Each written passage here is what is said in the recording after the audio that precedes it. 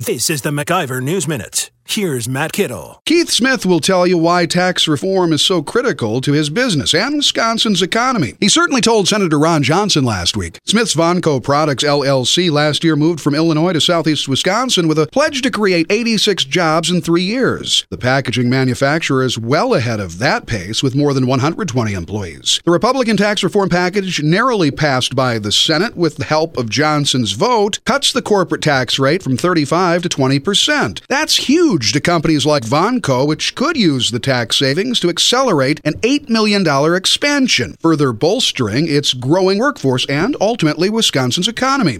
And that's the case Smith and scores of small business owners made to Johnson and other senators in D.C. last week. Smith believes the tax cut will create a velocity in the economy that's going to spur growth. He and Vonco are certainly banking on it. I'm Matt Kittle for the MacIver News Minute. For more free market news, log on to MacIverinstitute.com.